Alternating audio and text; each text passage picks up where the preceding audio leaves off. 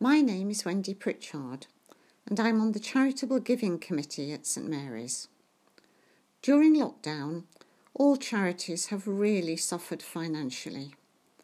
Charity shops shut, fundraising events cancelled, normal life suspended. Even our usual Charity of the Month collection has been impossible with the church closed. This collection is something St Mary's has been doing for a number of years now.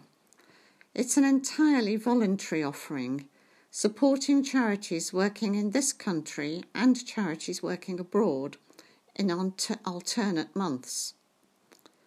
During lockdown, we've missed 3 collections, and it seems like it will be a while before we can have normal services again.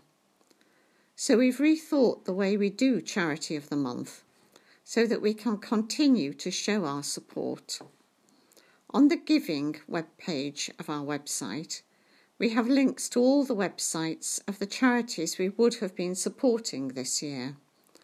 So to continue to give to them, could we invite you please to click on the link to their website, where you'll find lots of information, interesting stories, and a way to donate, and to gift aid if you'd like to.